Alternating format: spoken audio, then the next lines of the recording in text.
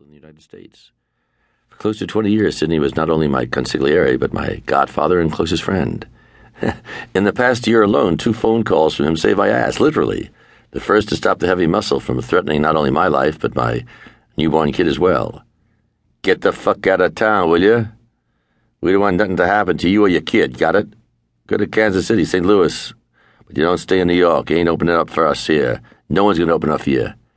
That was the message from New York's Family 5. Nice message, huh? One call from Korshak, and threats suddenly turned to smiles, and doors once closed opened with an embrace. Al Pacino had signed for another picture, The Gang Who Couldn't Shoot Straight, and was contractually unavailable. A call from Korshak? Pacino became available. Why was he now giving me heat? "Come on, Sidney, it's a fucking movie. It'll be a bash, the biggest opening of the decade." "Yeah, and he'll make it bigger." "So what? It's my coming out party. He wants to be there. What's wrong with that?" "Nothing and everything." "How's Allie?" "Fine." "Is that all you can tell me?" "Yeah, why?" "Just asking. Did you fuck her yet?" "No." He hung up.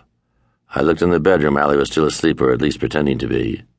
The night before, she had flown in from El Paso on the Gulf and Western private jet without a moment's rest, starting with a 6 a.m. wake-up call on Sam Peckinpah's The Getaway.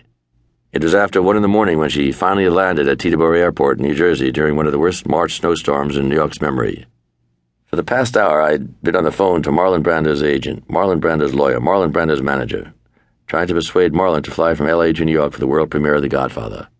Brando had never gone to a premiere in his life, but months before he'd agreed to Godfather, the premiere of The Godfather. It would be his fuck you to the world, his comeback in spades. What a coup. It didn't last long. Anna Kashfi, Marlon's crazed ex-wife, kidnapped their son Christian. Marlon canceled out. 2 days before the premiere, however, Christian was found, and I tasted the drama. It had to work. Only one person could persuade Brando to make the opening, Christian's psychiatrist. I was waiting for her return call. When the loudspeaker announced the arrival of Allie's plane, I rushed to the gate to greet my lady. Against her strong wishes, I'd packed off to Texas to star with Steve McQueen in The Getaway. 2 months had passed, and I hadn't once bothered to visit her on location. Strange. The very lady who had hours before we married had whispered, "I love you, Evans, I love you," then curling up beside me. "Forever, Evans, forever." I whispered back to her, "Forever, darling." "Then promise never leave me, promise?" "I promise you, baby, I won't." "Not even for 2 weeks?" "Not for one, kid. I'm a hot lady, Evans." I held her and kissed her. "That never change, baby, never change. Then never let anything get between us, Evans. Promise?" "I promise you, baby." Pale and windblown, she entered the terminal. Quickly we embraced. Instead of kissing her, I whispered, "Wait here, I'm expecting a call." "Evans, I'm exhausted. Can't we get the call from the hotel, please?" When I told her I couldn't chance missing it because it was a call from Brando's kid psychiatrist, she looked at me as if I were the one who needed a shrink, and she was right. She was asleep before she hit the bench. Ally McGraw, the biggest female movie star in the world, curled up in a waiting room of a freezing 2-bit airport, while her husband waited for a fucking phone to ring. It rang. For the next hour, Ally could have been back in El Paso as I went back and forth with Christian's psychiatrist, trying to make her an offer that even Marlon couldn't refuse.